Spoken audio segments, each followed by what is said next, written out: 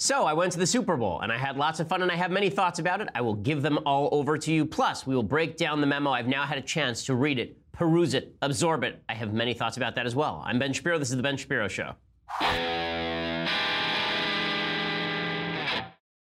So I will say, I'm a lucky son of a gun. I went to the Super Bowl on Sunday, went down to the Super Bowl yesterday. I'm still exhausted from that because it flew in very early there and then flew very early back so I could do the show today. It's an amazing experience, and believe it or not, that's actually the first football game I've ever been to in person. It's not the first football game I've watched, but I have a feeling the other ones I go to may be somewhat of a letdown in the future. But I have a lot of thoughts on the Super Bowl, and I want to share them with you. I also want to talk about everything you have to know about the memo, the latest developments on that score. Is it really the end of all scandals, the scandal to end all scandals, or is it a giant nothing burger? The answer is kind of somewhat in between, and we'll go through a nuanced analysis now that I've had a chance to actually read the thing over a couple of times and check some of the legalities. All right, so before we do that, I first want to say thank you to my sponsors over at 1-800-Flowers. So, do not be a fool. We are approaching Valentine's Day, and you know you haven't bought anything for that special someone. You haven't, because you're lazy. And you're going to be lazy all the way up till Valentine's Day. And then you're going to look around, it's 1 o'clock, you completely forgot that it's Valentine's Day. And now you run over to the gas station, you get some sushi for your significant other. Don't be that person. Instead, go to my friends over 1-800-Flowers.com and get her something special. 1-800-Flowers.com. They have my back in tight situations when I'm on the road, and my wife would prefer me not to be on the road. Let's say I go to the Super Bowl without my wife's permission, and then I need to somehow appease her. 1-800-Flowers.com helps do the trick. Right now, you can get 18 enchanted roses for only $29.99. That's 18 enchanted roses for just $29.99. An amazing offer from 1-800-Flowers. It's a gorgeous bouquet featuring radiant pink and red roses. It's the perfect Valentine's Day surprise. She is guaranteed to love it. Roses from 1-800-Flowers. They're picked at their peak. They're shipped overnight to ensure freshness and amazement. 18 enchanted roses, again, $29.99. You don't have very much time left, so go over to 1-800-Flowers.com. And again, that special deal is available for people who enter promo code Shapiro. So it's 1-800-Flowers.com, and then enter promo code Shapiro. You click on the radio icon that's in the corner of the website, enter promo code Shapiro, order for Valentine's Day, or because you just decided to ignore your significant other and watch football yesterday and you have some appeasement to do. So 1-800-Flowers.com, promo code Shapiro. It worked for me. It will work for you as well. So go check it out today. 1-800-Flowers.com. Use promo code Shapiro. So, yeah, my wife wasn't that thrilled about me going to the Super Bowl, but in retrospect, but she, in the end, she was happy that I went and had a good time. I brought my father. I went with my business partner, Jeremy. We went with the president of the company, Caleb, and all thanks to Westwood One. So we want to thank our partners over at Westwood One for giving us the seats because it was pretty incredible. So we were seated up behind the Patriots end zone, and the stadium, first of all, in Minnesota is amazing. It's an amazing stadium.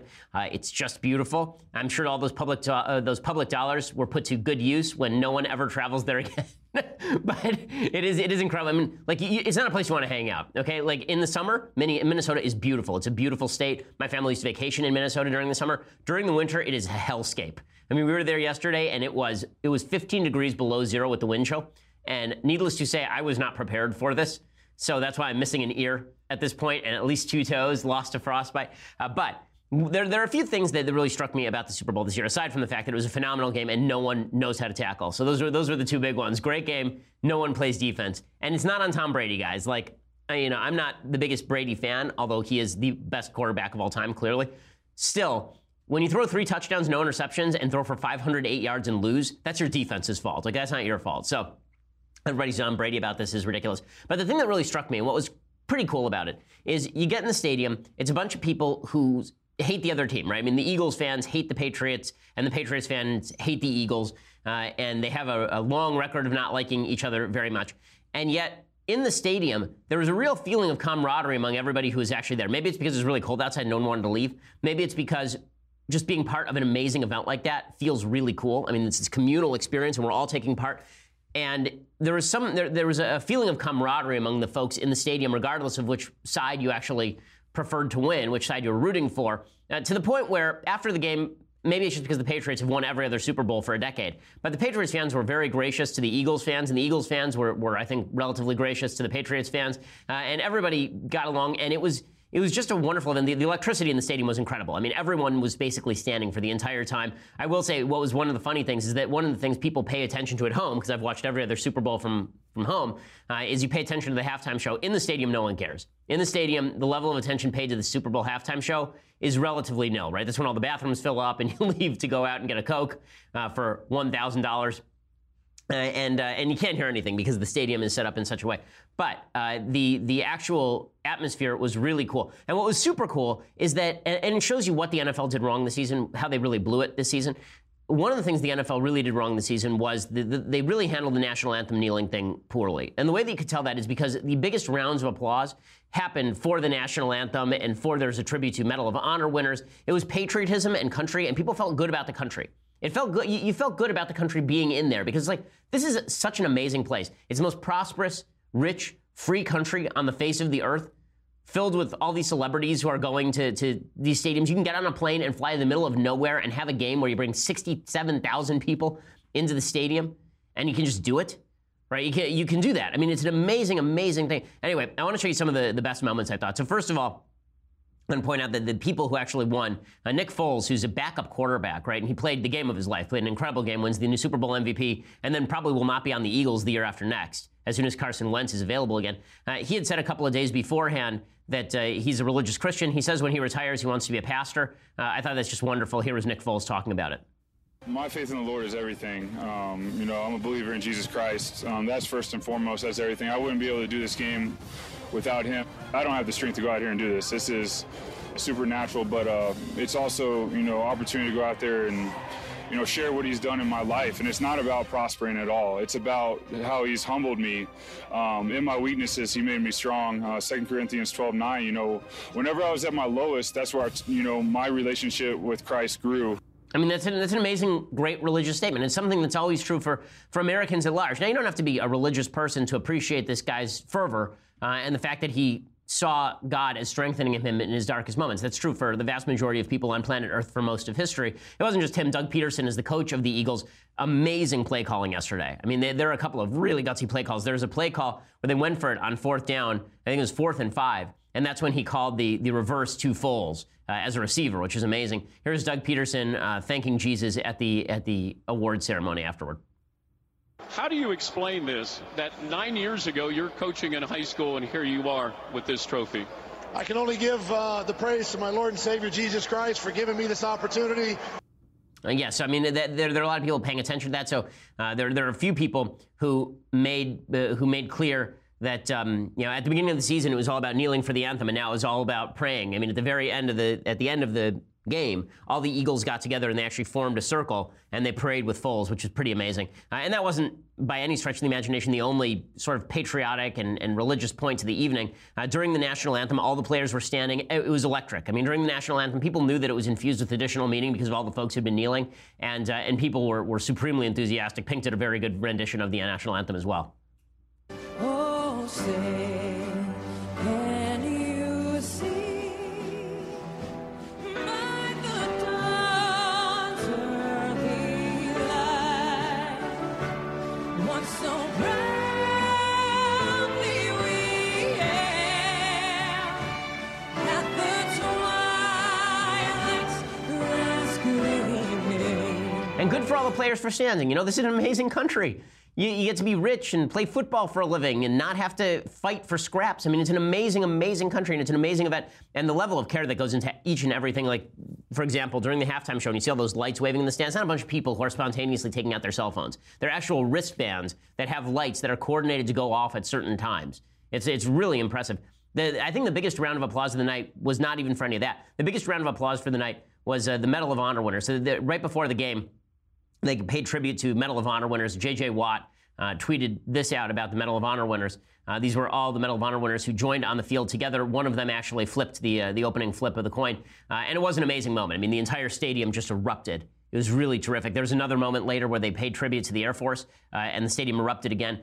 One of the things that football needs to understand, and one of the things the NFL needs to understand, is that the popularity of the sport is deeply entwined with a good feeling about the country. If you feel bad about the country, it's hard to enjoy sports because you feel like sports are frivolous. If you feel good about the country, then sports are a distraction from the mundane, sure. But they're also a reminder that all of our conflict is really play acted. And that's not true in politics. You know, in politics, there's a lot of our conflict that's not. That's real. It's about issues that matter and I care deeply about. But it's good for Americans to recognize every once in a while, I think this is what the Super Bowl is for. It's good for us to recognize every once in a while that there are these moments where we have more in common than we are separated by. So it's amazing that an evening that's really about, you know, conflict between two teams is really more about the love for fans for one another. It's really more about the love of country. It was really more about what we are unified in favor of. And that's why it was so entwined with the flag and entwined with the military. And it's why it alienated so many fans when the players started kneeling. Because it's like, why are you slapping one of the things that makes football great in the face? Why are you doing that?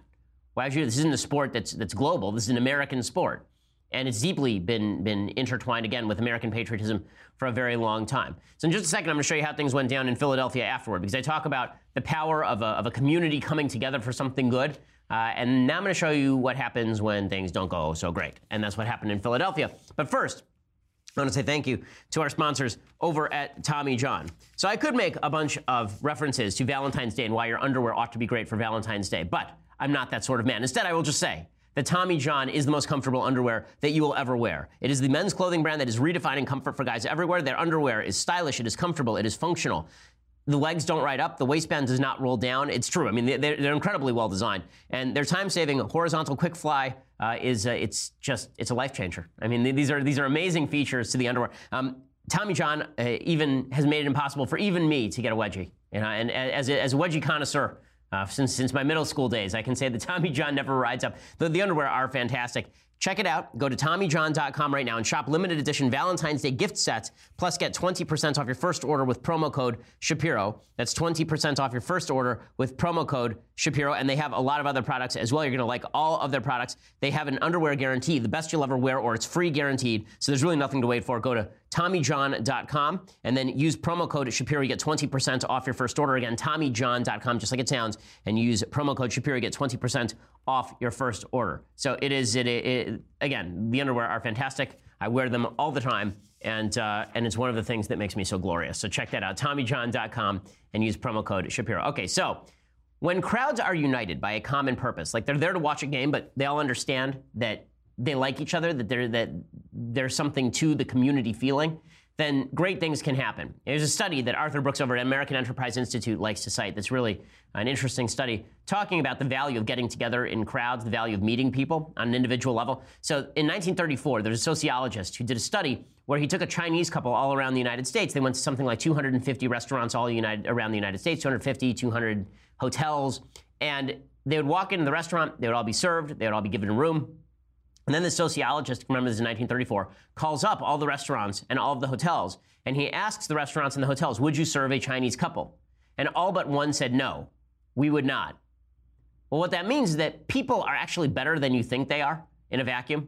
They're not worse. We tend to think that people are worse than we think they are when we meet them, but that's rarely true. Usually most of the people who you hate when you meet them, they turn out not to be so bad. And it's why it's important to have these sort of communal events. One of the things that's happened in our culture is we have fewer and fewer of these communal events. The Super Bowl is a communal event because it's a water cooler event, but most of us get our entertainment choices now through Netflix or Hulu. That we cut the cord. I've cut the cord twice actually because I got cable back and then I went back to cutting the cord because it was a waste of money.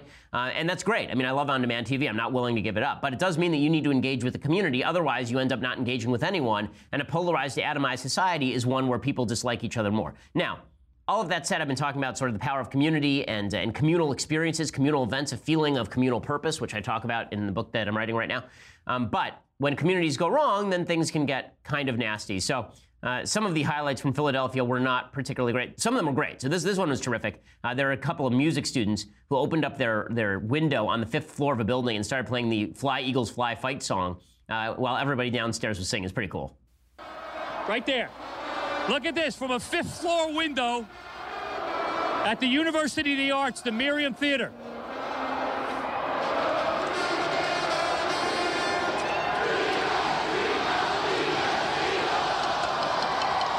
Don't get any better than that. So that's pretty awesome. That was the good. Then there was the bad. Some dude decided that it would be worthwhile for him to legitimately eat horse crap.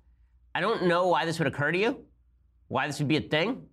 Like, unless it was a bet. And even then, why would you bet on this? You can get diseases from this. But no, this is not good. This is not a good thing.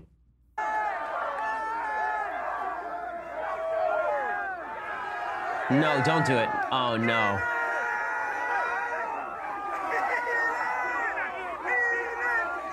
Okay, we can cut it off there. I don't actually need to see this guy eat the horse dung. Oh, no. No. Okay, when crowds are there can either be good things or there can be bad things. The crowd can either be united toward a communal purpose or it can be united toward urging a moron to eat horse crap off the ground. And there was a little bit too much of that in Philadelphia last night. New England Patriots fans can rest assured that although the New England Patriots did not emerge victorious, the city of Philadelphia is apparently a smoking wreckage heap by the morning. It's just ridiculous. That wasn't the only bad thing that happened in Philadelphia last night. I don't want to pretend like everything that happened was bad, but the police were basically saying it was kind of out of control last night. Here's a little montage of people destroying convenience stores, smashing Macy's windows, collapsing an awning. Just joy happening over there.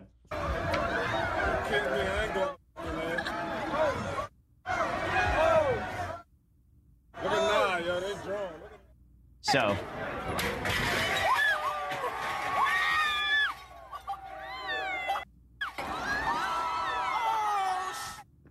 Okay, so these people were on top of the Ritz Hotel awning, and they were doing trust falls off the awning into the crowd because they're stupid, and then too many of them got on top, and then the entire awning collapsed. So geniuses at work. So this is the problem with crowds, right? If you don't have a purpose for the crowd, if the crowd is just there, then the crowd may turn to the most nefarious purpose. It's one of the things that we need to recognize about why religious institutions and social fabric are necessary. I'm not saying Philadelphia doesn't have any of those things. Of course they do. I'm saying the crowd last night, the ones that were breaking into looting stores, that was not their communal purpose. It was not to go to church. A crowd that is undirected can go bad very, very quickly. A crowd that is directed cheers for Medal of Honor winners. And I don't think the people who make up the crowd are necessarily all that different. I think that it's all about what's in their minds and what's in their heads and what they're there to do. And if you're there to celebrate America and you're there to celebrate the fact that we can have these amazing spectacles and we can afford to go to games like this and we can afford to fly in, then you'll get a different crowd than the one that wants to break into the convenience store because things are now apparently free. It also shows how dumb the Democrats are, by the way. All of this shows how dumb the Democrats are to embrace the destruction of the NFL, which is the national anthem kneeling thing. So Nancy Pelosi yesterday felt the necessity to equate Colin Kaepernick to Rosa Parks, which is just an inane comparison. Rosa Parks obviously is a victim of segregation. Colin Kaepernick is the victim of receiving several tens of millions of dollars worth of money in both advertising and in salary. Nancy Pelosi tweeted out yesterday on the day of the Super Bowl, Rosa Parks proved that sometimes the best way to stand up is to sit down. And that was supposed to be a slap at Trump because Trump had said that we all stand for the national anthem. If this is the way Democrats want to go, they shouldn't be surprised when those of us who like the social fabric rebel at this. We need our symbols. We need our unifying moments. And when you don't give us our symbols, when you don't give us our unifying moments, the country tears apart. Because maybe the only thing holding us together at this point are the symbols. Maybe the only thing holding us together is a vague love of country that has not been boiled down to specific philosophical principles. If so, that's a problem. We need to fill in those gaps. But if Democrats take away even the symbols, there's not going to be a lot left on the surface of the social fabric once the root has been eaten away. So that's a serious problem. Meanwhile, speaking of people who are eating away the root of the social fabric, late night over the weekend really outdid itself. So Jimmy Kimmel has been the pace setter. He's the new pope of the left, according to Guy Benson, a good label, I think. And Jimmy Kimmel apparently appeared at he apparently appeared at some event for Pod Save America. So last week, you remember, I criticized Stephen Colbert for having on Pod Save America after the State of the Union, because Stephen Colbert would never have me on after a State of the Union by a Democrat or a Republican. We have about the same size audience. Jimmy Kimmel obviously had to outdo his compatriot in the leftist terms because he is the new pope. And so he actually said at this event, quote, "It just so happens that almost every talk show host is a liberal, and that's because it requires a level of intelligence." So according to Jimmy Kimmel, the reason that he and his fellow talk show hosts are on the left is because they're smart, you see. It's not because they have a certain point of view and they all live in a bubble and they've all lived in big cities most of their lives. It's not because they spend all of their time hanging out with other people on the left and never have a dissenting conversation. It's not any of that stuff. It's just because they're so smart, you see. Right? Because Jimmy Kimmel, like on a pure IQ test, I'm sure Jimmy Kimmel, a guy who had women feel his crotch on national TV, would outdo me, I think, for example. I think when it comes to talk show hosts, put Jimmy Kimmel next to Dennis Miller. I'm sure that Jimmy Kimmel wildly outdoes Dennis Miller, a conservative. And there are a bunch of people saying, well, isn't he right? Aren't all the talk show hosts on the left? Well, no. The most successful talk show host of the last 35 years was Jay Leno, and Jay Leno is center-right. Jay Leno's a libertarian. So, no, this is stupidity all the way up. And it's so smug and it's so smarmy. And then you wonder why the culture is being torn apart. Like Jimmy Fallon showed up at the Super Bowl. And one of the things that happened, I'm not sure if they showed it on TV, they showed it at the game. There's a shot of him and he kind of made a joke where he spilled water all over himself. And it was charming and it was funny. Right? And then after the game, Jimmy Kimmel has to join in the race to the political bottom. Like, whatever you think of Trump, you don't have to like Trump. But turning this into everything has to be a partisan fight, turning our late night show hosts into partisan fighters who can't make a joke about Barack Obama for 8 years and then can't stop making jokes about Trump, but not even jokes, just nasty riffs. How does that unify the country in any serious way? Serious criticisms of Trump, I'm perfectly willing to hear, although not from the likes of Jimmy Kimmel, who does not know what he's talking about on virtually any issue. We've debunked him 1,000 times on the show at this point. But having our late night show hosts devolve into, take the places of common culture, take the places of common space, and devote those to polarization, it's a huge mistake. I think it's really bad for the culture. Jimmy Fallon is trying to outdo Kimmel because Fallon was beating Kimmel during the election cycle. Kimmel's been beating Fallon lately. So after the show, Fallon put on his glasses and his wig, and he did his Bob Dylan routine. Come athletes with platforms throughout the land, who by taking a knee are taking a stand, and before you shout out that they should be banned, listen to what they are saying. Perhaps they'd stand up if you reached out your hand. Well, the times, they are a-changing. Come journalists, writers who report the facts, and brandish your pen to fend off his attacks. Look past what he says and look at how he acts. The fire and fury is raging, for his words can hurt, but your words can fight back. New York Times, they aren't a failing. So now he's defending the people who are kneeling for the anthem. Again, that's a social place where we don't need the social fabric ripped. And Jimmy Fallon is lauding that. He's saying that that's just a wonderful thing. And then he also crooned, "Come women and men who hashtag me too, and believe me when I say that we believe you, for weak is the man who calls truth fake news. Time's up, our silence we're breaking." Okay, Jimmy, well, I mean, let's hear it. Who in Hollywood's been harassing women? I'm sure you know a few. You can name some names.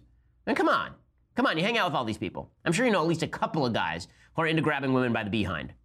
And then in another verse, he said, quote, "Come journalists, writers who report the facts." First of all, Bob Dylan is so freaking overrated. It's like a cat being run over by a lawnmower. Bob Dylan. Anyway, he says, "Come journalists, writers who report the facts, and brandish your pen to fend off his attacks. Look past what he says and look at how he acts. The fire and fury is raging, for his words can hurt, but your words can fight back. New York Times, they aren't a failing." It's just, come on.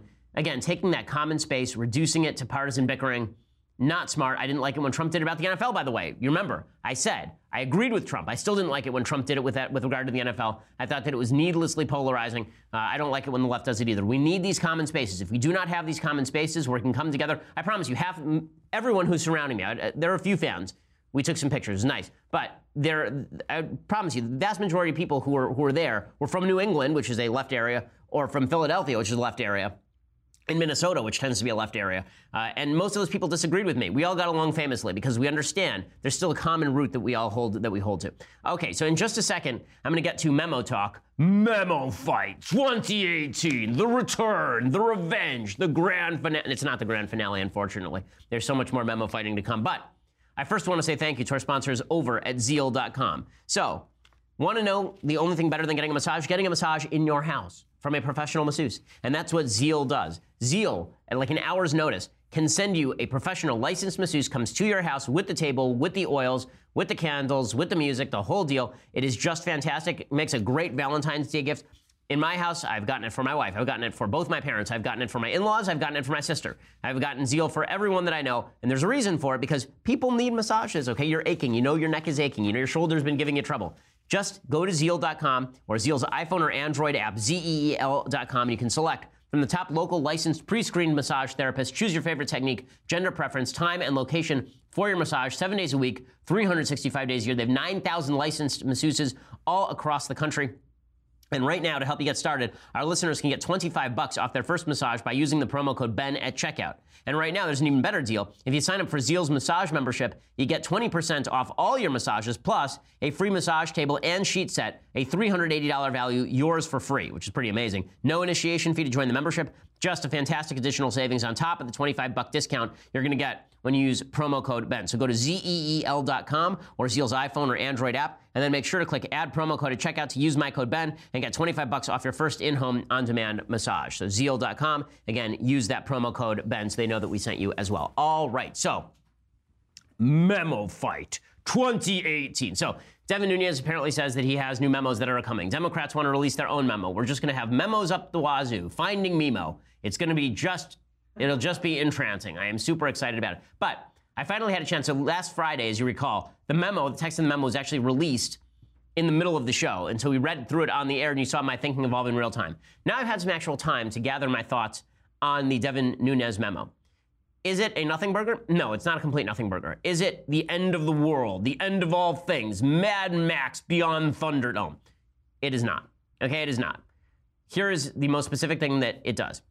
It accuses the FBI of applying for a warrant on Carter Page, who was then a post. He was done being a Trump foreign policy advisor. It applied for a warrant on Carter Page, and the FISA application was apparently based on the Steele dossier, which was a Democrat Oppo research document. And the Nunes memo says that the FBI lied about that to the FISA court and didn't inform them that this was in fact funded by the Democrats and was a piece of opposition hit research. And supposedly they did this in an attempt to get Trump. Now, it's the end of that statement that I have a problem with, that they did this in an attempt to get Trump, because it is possible that they thought that they were actually investigating real Russian collusion, even if nothing materializes. Investigations happen all the time. It is also possible that Carter Page is dirty, and they were investigating him. He's been dirty, or at least he's been suspected of being dirty, since 2013. There was a FISA warrant on him in 2014.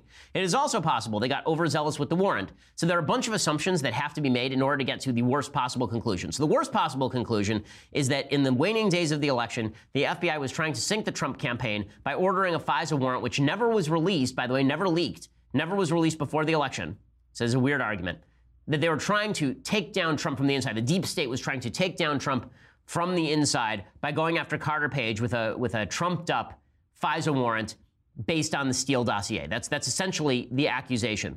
Now, it's very possible that it's true that the FISA application on Page was fatally flawed and driven by prosecutorial aggression. But in order to get to this really deep conspiracy theory, where it was a bunch of people in the FBI trying to take down Trump and trying to basically manipulate the facts into its Trump-Russia collusion, you have to make a bunch of assumptions. First, you have to assume that there's no there there. Not only that there was no Trump-Russia collusion, but that there was no reasonable suspicion of Trump-Russia collusion. Okay, that's the first thing you have to assume. I don't know that that assumption is actually true. I think that in the middle of the campaign, if you were an FBI agent, you saw Donald Trump sending emails to members of the Russian government or people who were close to the Russian government saying, if you can turn over a bunch of information to me and help me from the Russian government, I'm willing to hear it. That might make you somewhat suspicious.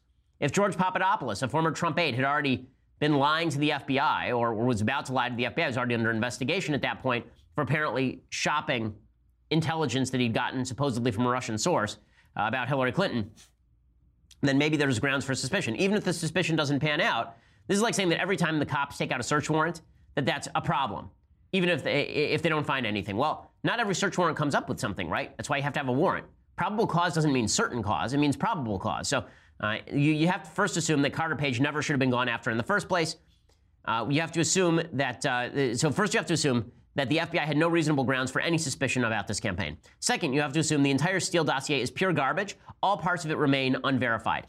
Okay, at the time they saw the Steele dossier, the FBI may or may not have thought that. It is unclear that the FBI knew that it was garbage and went to the FISA court with it anyway. They knew certain parts of it were garbage, but even when James Comey testified that there were parts that were unverified and salacious, he said there were parts of it that were unverified and salacious, not the entire thing was unverified and salacious. Third, you have to assume that the FBI's attempts to garner a warrant against Carter Page were driven by anti-Trump bias, not serious suspicions about Page. That's hard because Page, again, had been under suspicion for a long time. He advised Gazprom, the Russian official gas authority, in 2013. The Russians attempted to cultivate Page as an intelligence source in that year and stated in intercepted communications that it was obvious he wanted to earn loads of money. There was a FISA warrant taken out against him in 2014. So Page has been on the radar for a very long time. So the idea that it's just beyond insane, that they would beyond nuts, that they would target Carter Page, I don't see the evidence for that. Fourth, you have to assume that all of this wasn't just bureaucratic incompetence. It wasn't just people got overzealous because they wanted Carter Page or because they saw what they suspected was Trump-Russia collusion. They got overzealous with the warrant. It's got to be they were attempting to get Trump to finish Trump, that it was done out of pure animus for Trump, not out of any real suspicion. And finally, we have to assume that the same supposedly bad actors inside the FBI and DOJ are now staffing the Mueller investigation, that Mueller is infused with that same bias, that he wants to get Trump because he hates Trump, and therefore he's willing to look past all evidence. Now, there's a problem with that, which is that Peter Strzok and Lisa Page, the two most anti-Trump FBI agents from their texts, Peter Strzok was saying in 2017 he didn't see any there to the Trump-Russia investigation. So to suggest that he was desperately attempting to trump up some sort of information there, the evidence there is really thin. Now, this is not to say there wasn't corruption inside the FBI. There was, but it was with regard to Hillary Clinton. As I've detailed in the last couple of weeks, the corruption on the Hillary investigation is almost unquestioned. The idea the Obama administration was basically giving soft orders to the rest of the FBI and the DOJ to let Hillary off the hook. It's pretty obvious from the timeline. Andy McCarthy has done a good job of breaking that down. But I want to be very careful about what we allege here so that we don't get beyond the facts. If there are additional facts, we can talk about them. So, for example, there's a rumor going around today that there was a second Steele dossier, and this Steele dossier was created when Hillary Clinton basically went to some foreign sources, had them funnel information to the State Department. The State Department then funneled those foreign sources to Steele. Now, the question is whether Steele then took those and went to the FBI. That part of the story isn't clear yet. Then it would look like a pipeline was being set up, but that pipeline already existed, right? I mean, Steele was working for Hillary Clinton, working for Fusion GPS. That wouldn't really be a surprise. The only thing that would make it worse is if it was funneled through the State Department and then to Steele, right? Then it looks like the State Department was being mobilized on behalf of Hillary. That would be a real scandal, and we'll see if that develops, right? It's still a little early for that. Here's my point. I'm willing to change my mind based on the evidence, but I need the evidence to actually be presented. So far I haven't seen the evidence yet, because here's what we finally know in sum, right? We know, at least we suspect, that the FBI and DOJ lied to the FISA court about the grounds for a warrant on Carter Page. That's exactly what Nunes suggests. We know that Steele didn't like Trump. It is controversial as to whether that information was included in the FISA application. It's not completely clear. It's very clear that the Trump-Russia investigation was not predicated on Carter Page, that it was predicated on George Papadopoulos. That was admitted by Nunes. What that means is that there was more to the investigation than just Carter Page, which means that all the talk about firing Mueller based on this is a little bit over the top. Now, Trey Gowdy essentially said this. He said a couple of things. He said, number one, the FISA warrant on Page wouldn't have happened without the Steele dossier, but he also said pretty clearly that the Trump-Russia investigation is not just the Carter Page warrant, and so to end it based on just the Carter Page warrant, there's not enough evidence for that. Would it have been authorized were it not for that dossier? No, it would not have been. How can you say that? Because it was authorized 4 times by separate judges. Right, and the information was in there all 4 times. Okay, so, the information was there all 4 times. It's unclear whether by that point some of the information had been checked out. But here's the thing that really bothers me about all of this. Why are we reading the memo? Trump can declassify this anytime. He can declassify the actual application anytime he wants. So if he wants to declassify it, and then we can all see the truth, then we can see the truth. I want more information at this point. Again, I'm perfectly open to the idea that there is a quote-unquote deep state and that it's against Trump, but I want to see evidence of it. I'm not going to jump on a conspiratorial bandwagon just because it feels good to do so. I want to read into this and determine whether it's malice or whether it is corruption or whether it is incompetence. I want to find out whether the FBI really acted in insane ways here or whether they were just sloppy. And I want to know whether the corruption was about Hillary Clinton, which we already know, or whether it extended to we have to stop Trump, because the evidence for that, I think, is a lot slimmer. Okay, in just a second, I'm going to continue along these lines. We'll talk a little bit more about what is coming along these lines. Then we will analyze some Super Bowl commercials. We still have a Federalist paper, lots to get to. But for that, you're going to have to go over and subscribe. For $9.99 a month, you get a subscription to DailyWire.com. When you get that subscription, you get the rest of this show live. You get the rest of the Michael Knowles show live. You get the execrable Michael Knowles show live. You get the rest of Andrew Klavan's show live.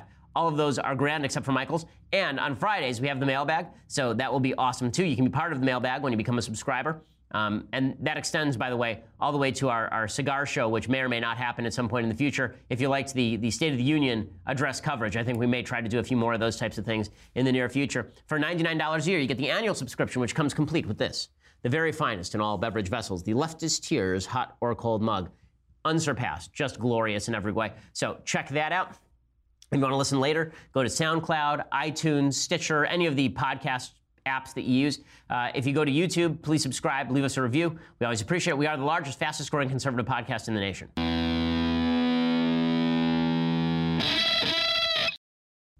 So while everything I just said about the memo is true on the basis of evidence, I will say that the Democratic resistance to the memo has been so extreme as to make it suggest that there is something to hide.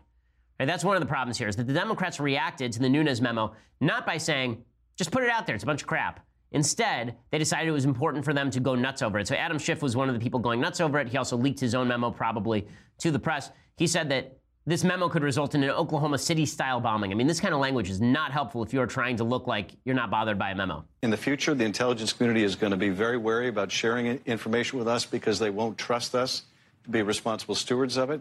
And sources of information are going to dry up. If you have a neighbor next door who's buying a lot of fertilizer and it seems odd to you because they don't have a yard, are you going to think twice before calling the FBI? Because if they get a search warrant for your neighbor, and something is politicized, the political winds change, and there's an investigation, your identity is going to be revealed because you really can't trust that this is going to be kept confidential anymore. Okay, this is asinine. The idea that the intelligence community does not have a legal responsibility to share information with the Congress is insane. Again, if Democrats want to say that this is going to lead to a bombing, an Oklahoma City-style bombing, this memo, come on. Come on. And the fact the media were pushing this line for weeks before the memo actually came out, that's what makes everybody so skeptical. There are two things that make Republicans skeptical and willing to buy into conspiracy theories. One is the feeling that the FBI was acting on behalf of Hillary Clinton, which is actually true. And two is the feeling that the Democrats and the media are desperate to keep the memo from reaching the light, which makes everybody jump to, okay, well, that must mean that everything in the memo and all the sort of allegations that are drawn from the memo must be true in their most extreme form. Again, the memo itself does not call for Mueller to step down. The memo doesn't make any connection to Mueller. The memo doesn't call for Rod Rosenstein to step down. It doesn't matter. People are jumping to those conclusions anyway. President Trump himself comes out and attacks Adam Schiff for leaking. He tweeted this out a little bit earlier today. Little Adam Schiff. So we need to find the president some new adjectives because I think he's now done little for Little Marco and like 1,000 people are Little Adam Schiff. Little Adam Schiff, who is desperate to run for higher office, is one of the biggest liars and leakers in Washington, right up there with Comey, Warner, Brennan, and Clapper. Let's see. Adam believes closed committee hearings to illegally leak confidential information must be stopped. Must be stopped. Okay, so I think that it's true that Adam Schiff is a leaker. I don't know that this is worthwhile for the president to engage. It seems to me the president has already cast enough shadow on this investigation that no matter what happens here, his defenders will have something to hang on to. Engaging in this sort of fight is not useful. It'd be a good time for the president to go around and talk up the economy a little bit. There's been a drop in the Dow over the last couple of days that equates to over 1,000 points, where we basically erased all the gains made in the month of January in about 3 days. So the market dropped 666 points on Friday. It's down about 500 points at this point today on Monday. So that is not good stuff. Mr. President, there's more important things to be doing. Meanwhile, if you want to let Devin Nunes go out there and do his thing, let him do his thing. He called Devin Nunes a great American hero. We'll find out. Devin Nunes says there's more coming, by the way. He says there will be more bombshells that will be released. Memos that are going to come out? Are there other memos? You said this was phase one. Yeah, so this completes just the FISA abuse portion of our investigation. We are in the middle of what I call phase two of our investigation, which involves other departments, specifically the State Department and some of the involvement that they had in this.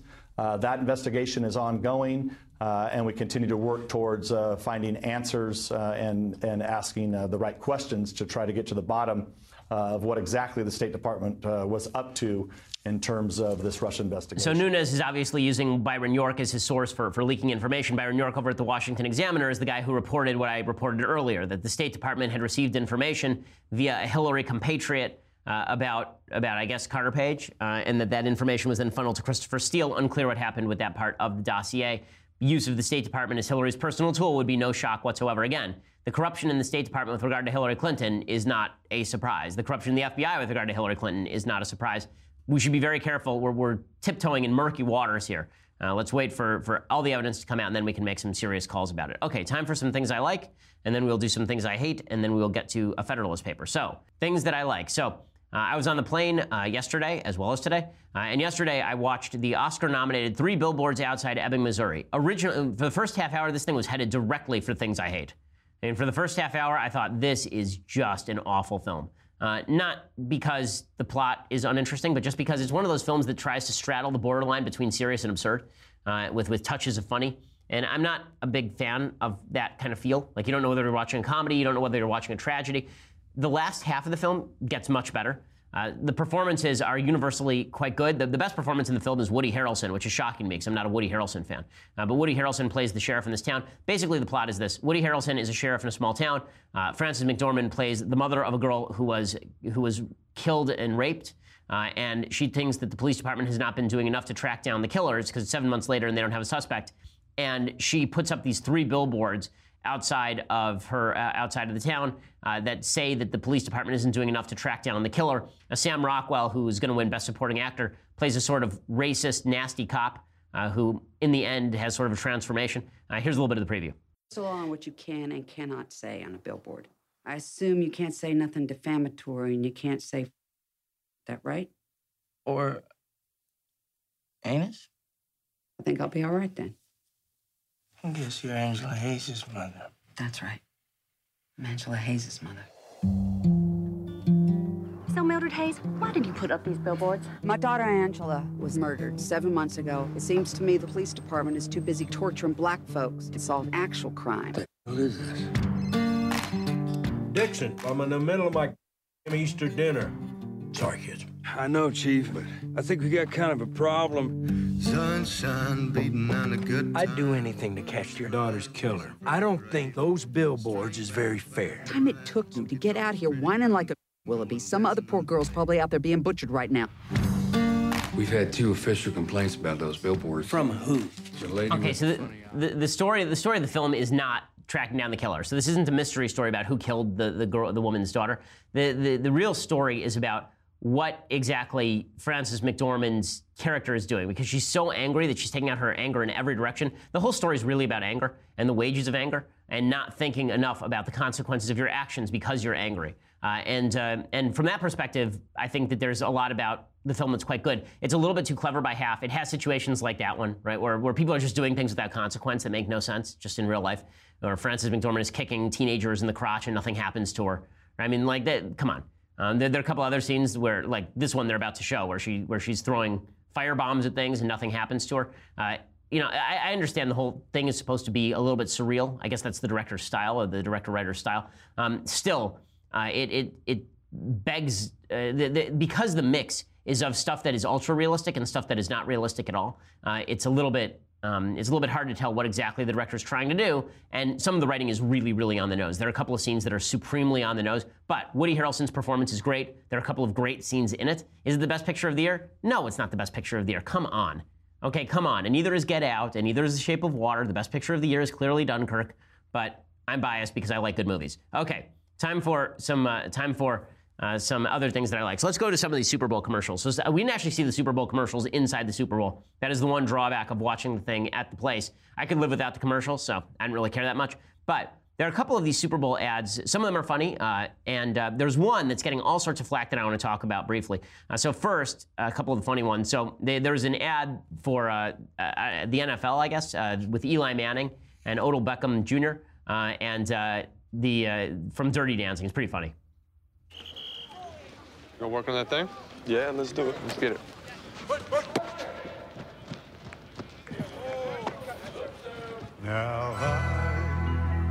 So they're practicing touchdown celebrations. So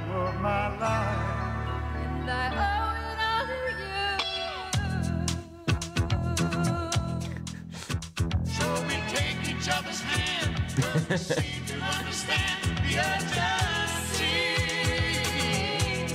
Just remember, you're the one thing. So it's ridiculous, and it goes on like this for a full minute. So that's funny stuff. Another one of the ads that I thought was funny, the Tide ad was pretty good. So this is David Harbour from Stranger Things doing an ad for Tide that looks nothing like an ad for Tide. Yeah, just your typical Super Bowl car ad, right? Or a hilarious beer ad. Or whatever ad this is. Whatever. But it's a Tide ad. What? It's a Tide ad. What makes it a Tide ad? There are no stains. Look at those clean clothes. What else would this be an ad for? Diamonds? A gift that lasts for No, Tide. It's time for a cold refreshment. Tide ad. Fall into the sleep of No. Tide. No. Tide Ad. Extreme. No. Tide. Tide! Meet the all-new. No, it's a Tide ad. Tide. So, does this make every Super Bowl ad a Tide ad? Okay, so that's a very, very smart ad. Okay, it's pretty great. So, well done, Tide. I will say the only thing that can actually fix eating horse bleep is apparently a Tide Pod. So all the people who ate horse bleep yesterday, I'm not recommending you to Tide Pod because that could come with criminal culpability. But if you do, I'll just say I don't think the world would be lessened by your absence. Okay, other ads that were funny. So I can't actually vouch for this one. Did you actually see the Amazon ad? Was it any good? Here's the Amazon ad. We'll watch it together in real time and see whether it was any good. In Austin, it's 60 degrees with a... Alexa? Amazon's Alexa lost her voice this morning, causing a Alexa lost her voice? How is that even possible? We have the replacements ready. Just say the word. And you're sure this is going to work? Yeah. Alexa, show me a recipe for a grilled cheese sandwich. Pathetic. You're 32 years of age, and you don't know how to make a grilled cheese sandwich. Its name is the recipe, you... Alexa, how far is Mars? How far is Mars? Well, how am I supposed to know? I've never been there. This guy want to go to Mars. For what? There's not even oxygen there. Alexa, set the mood. Now setting the mood. You're in the bush, and you're just so dirty, and you're so sweaty, because it's hot in that bush. Alexa, reboot. Alexa, play some country music. I don't dance now. I make money moves. No, Alexa, country music. I be in and out them banks so much I know they tired of me. Alexa, call Brandon. I'm afraid Brandon is a little tied up. But do let me know if there's anything I can help you with. Jessica? Okay. That's a funny commercial.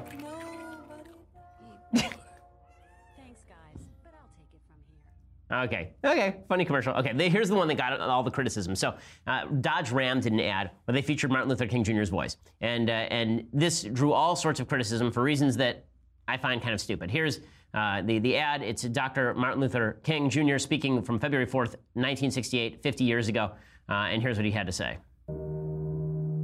If you want to be important, wonderful.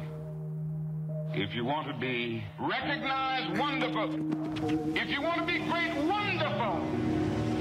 But recognize that he who is greatest among you shall be your servant. That's a new definition of greatness.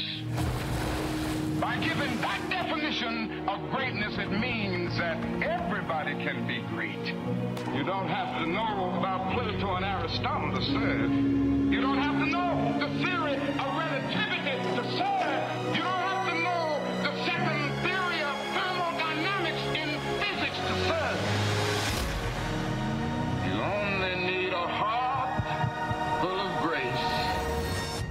Okay, so this ad got all sorts of crap because it was juxtaposing, people serving and the words of Martin Luther King with the Dodge Ram. So people were like, oh my God, how could they use the Martin Luther King to sell Dodge Rams? Okay, number one, I don't really think that that's what the ad is about. Okay, I remember that there was I think it was GM, did an ad with Clint Eastwood a few years ago at the Super Bowl, and the ad was all him talking about how great the country was, and nobody felt like, oh my God, how could they possibly use patriotism to sell product?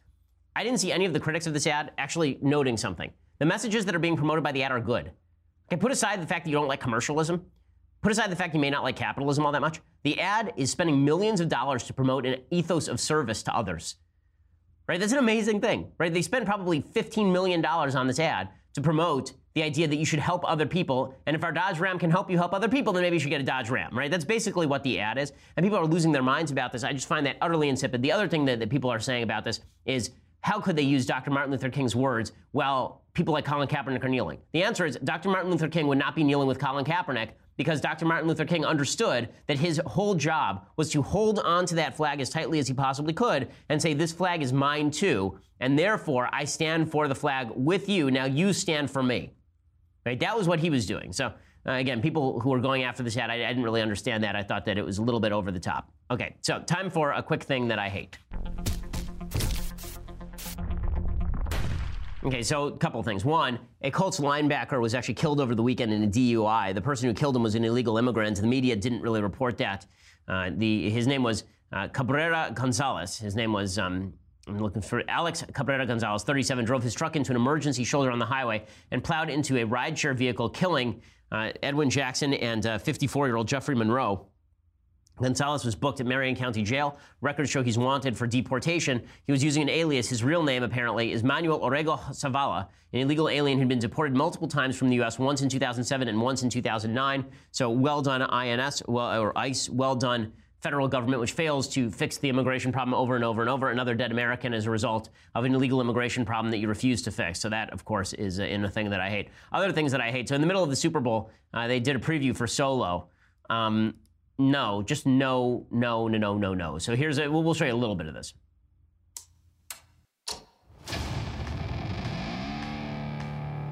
I've been running scams on the street since I was 10.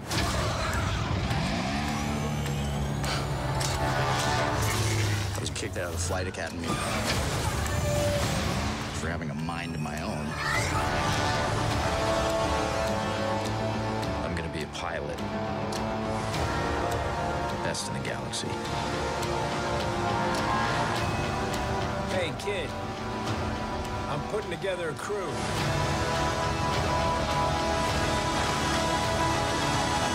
You in? That's yes.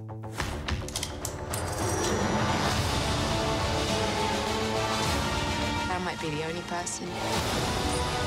Who knows? What you really are. What's that?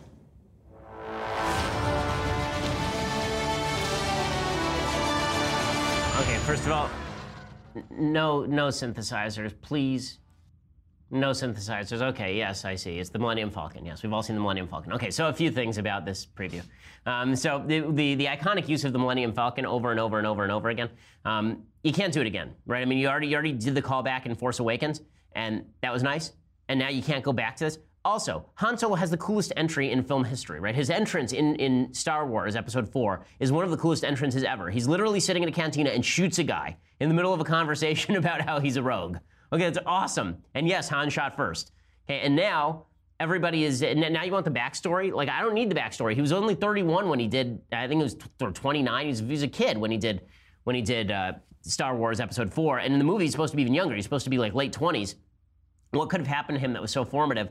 Also, I'm not seeing the tremendous sense of humor that was sort of necessary in Han Solo. Han's whole thing is that he was cynical, and now they're going to if they make him not cynical, it's going to be so obnoxious. If they make him just an innocent, right, that deep down he's good, we know deep down he's good, but that was the whole discovery of Episode 4, right? Why are you ruining it? Like, the whole discovery of Episode 4 is that deep down Han Solo's good. He spends the entire time being a rogue, and then he comes back at the end and saves Luke because deep down he's actually a softie.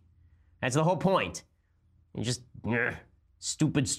But there was no way it was going to be good. Maybe it'll surprise me, but the reason Rogue One worked is because they were using ancillary characters, not because they were trying to recast the original characters. Is why I think the prequels for Star Wars don't work. I don't want Darth Vader's backstory. I just want Darth Vader.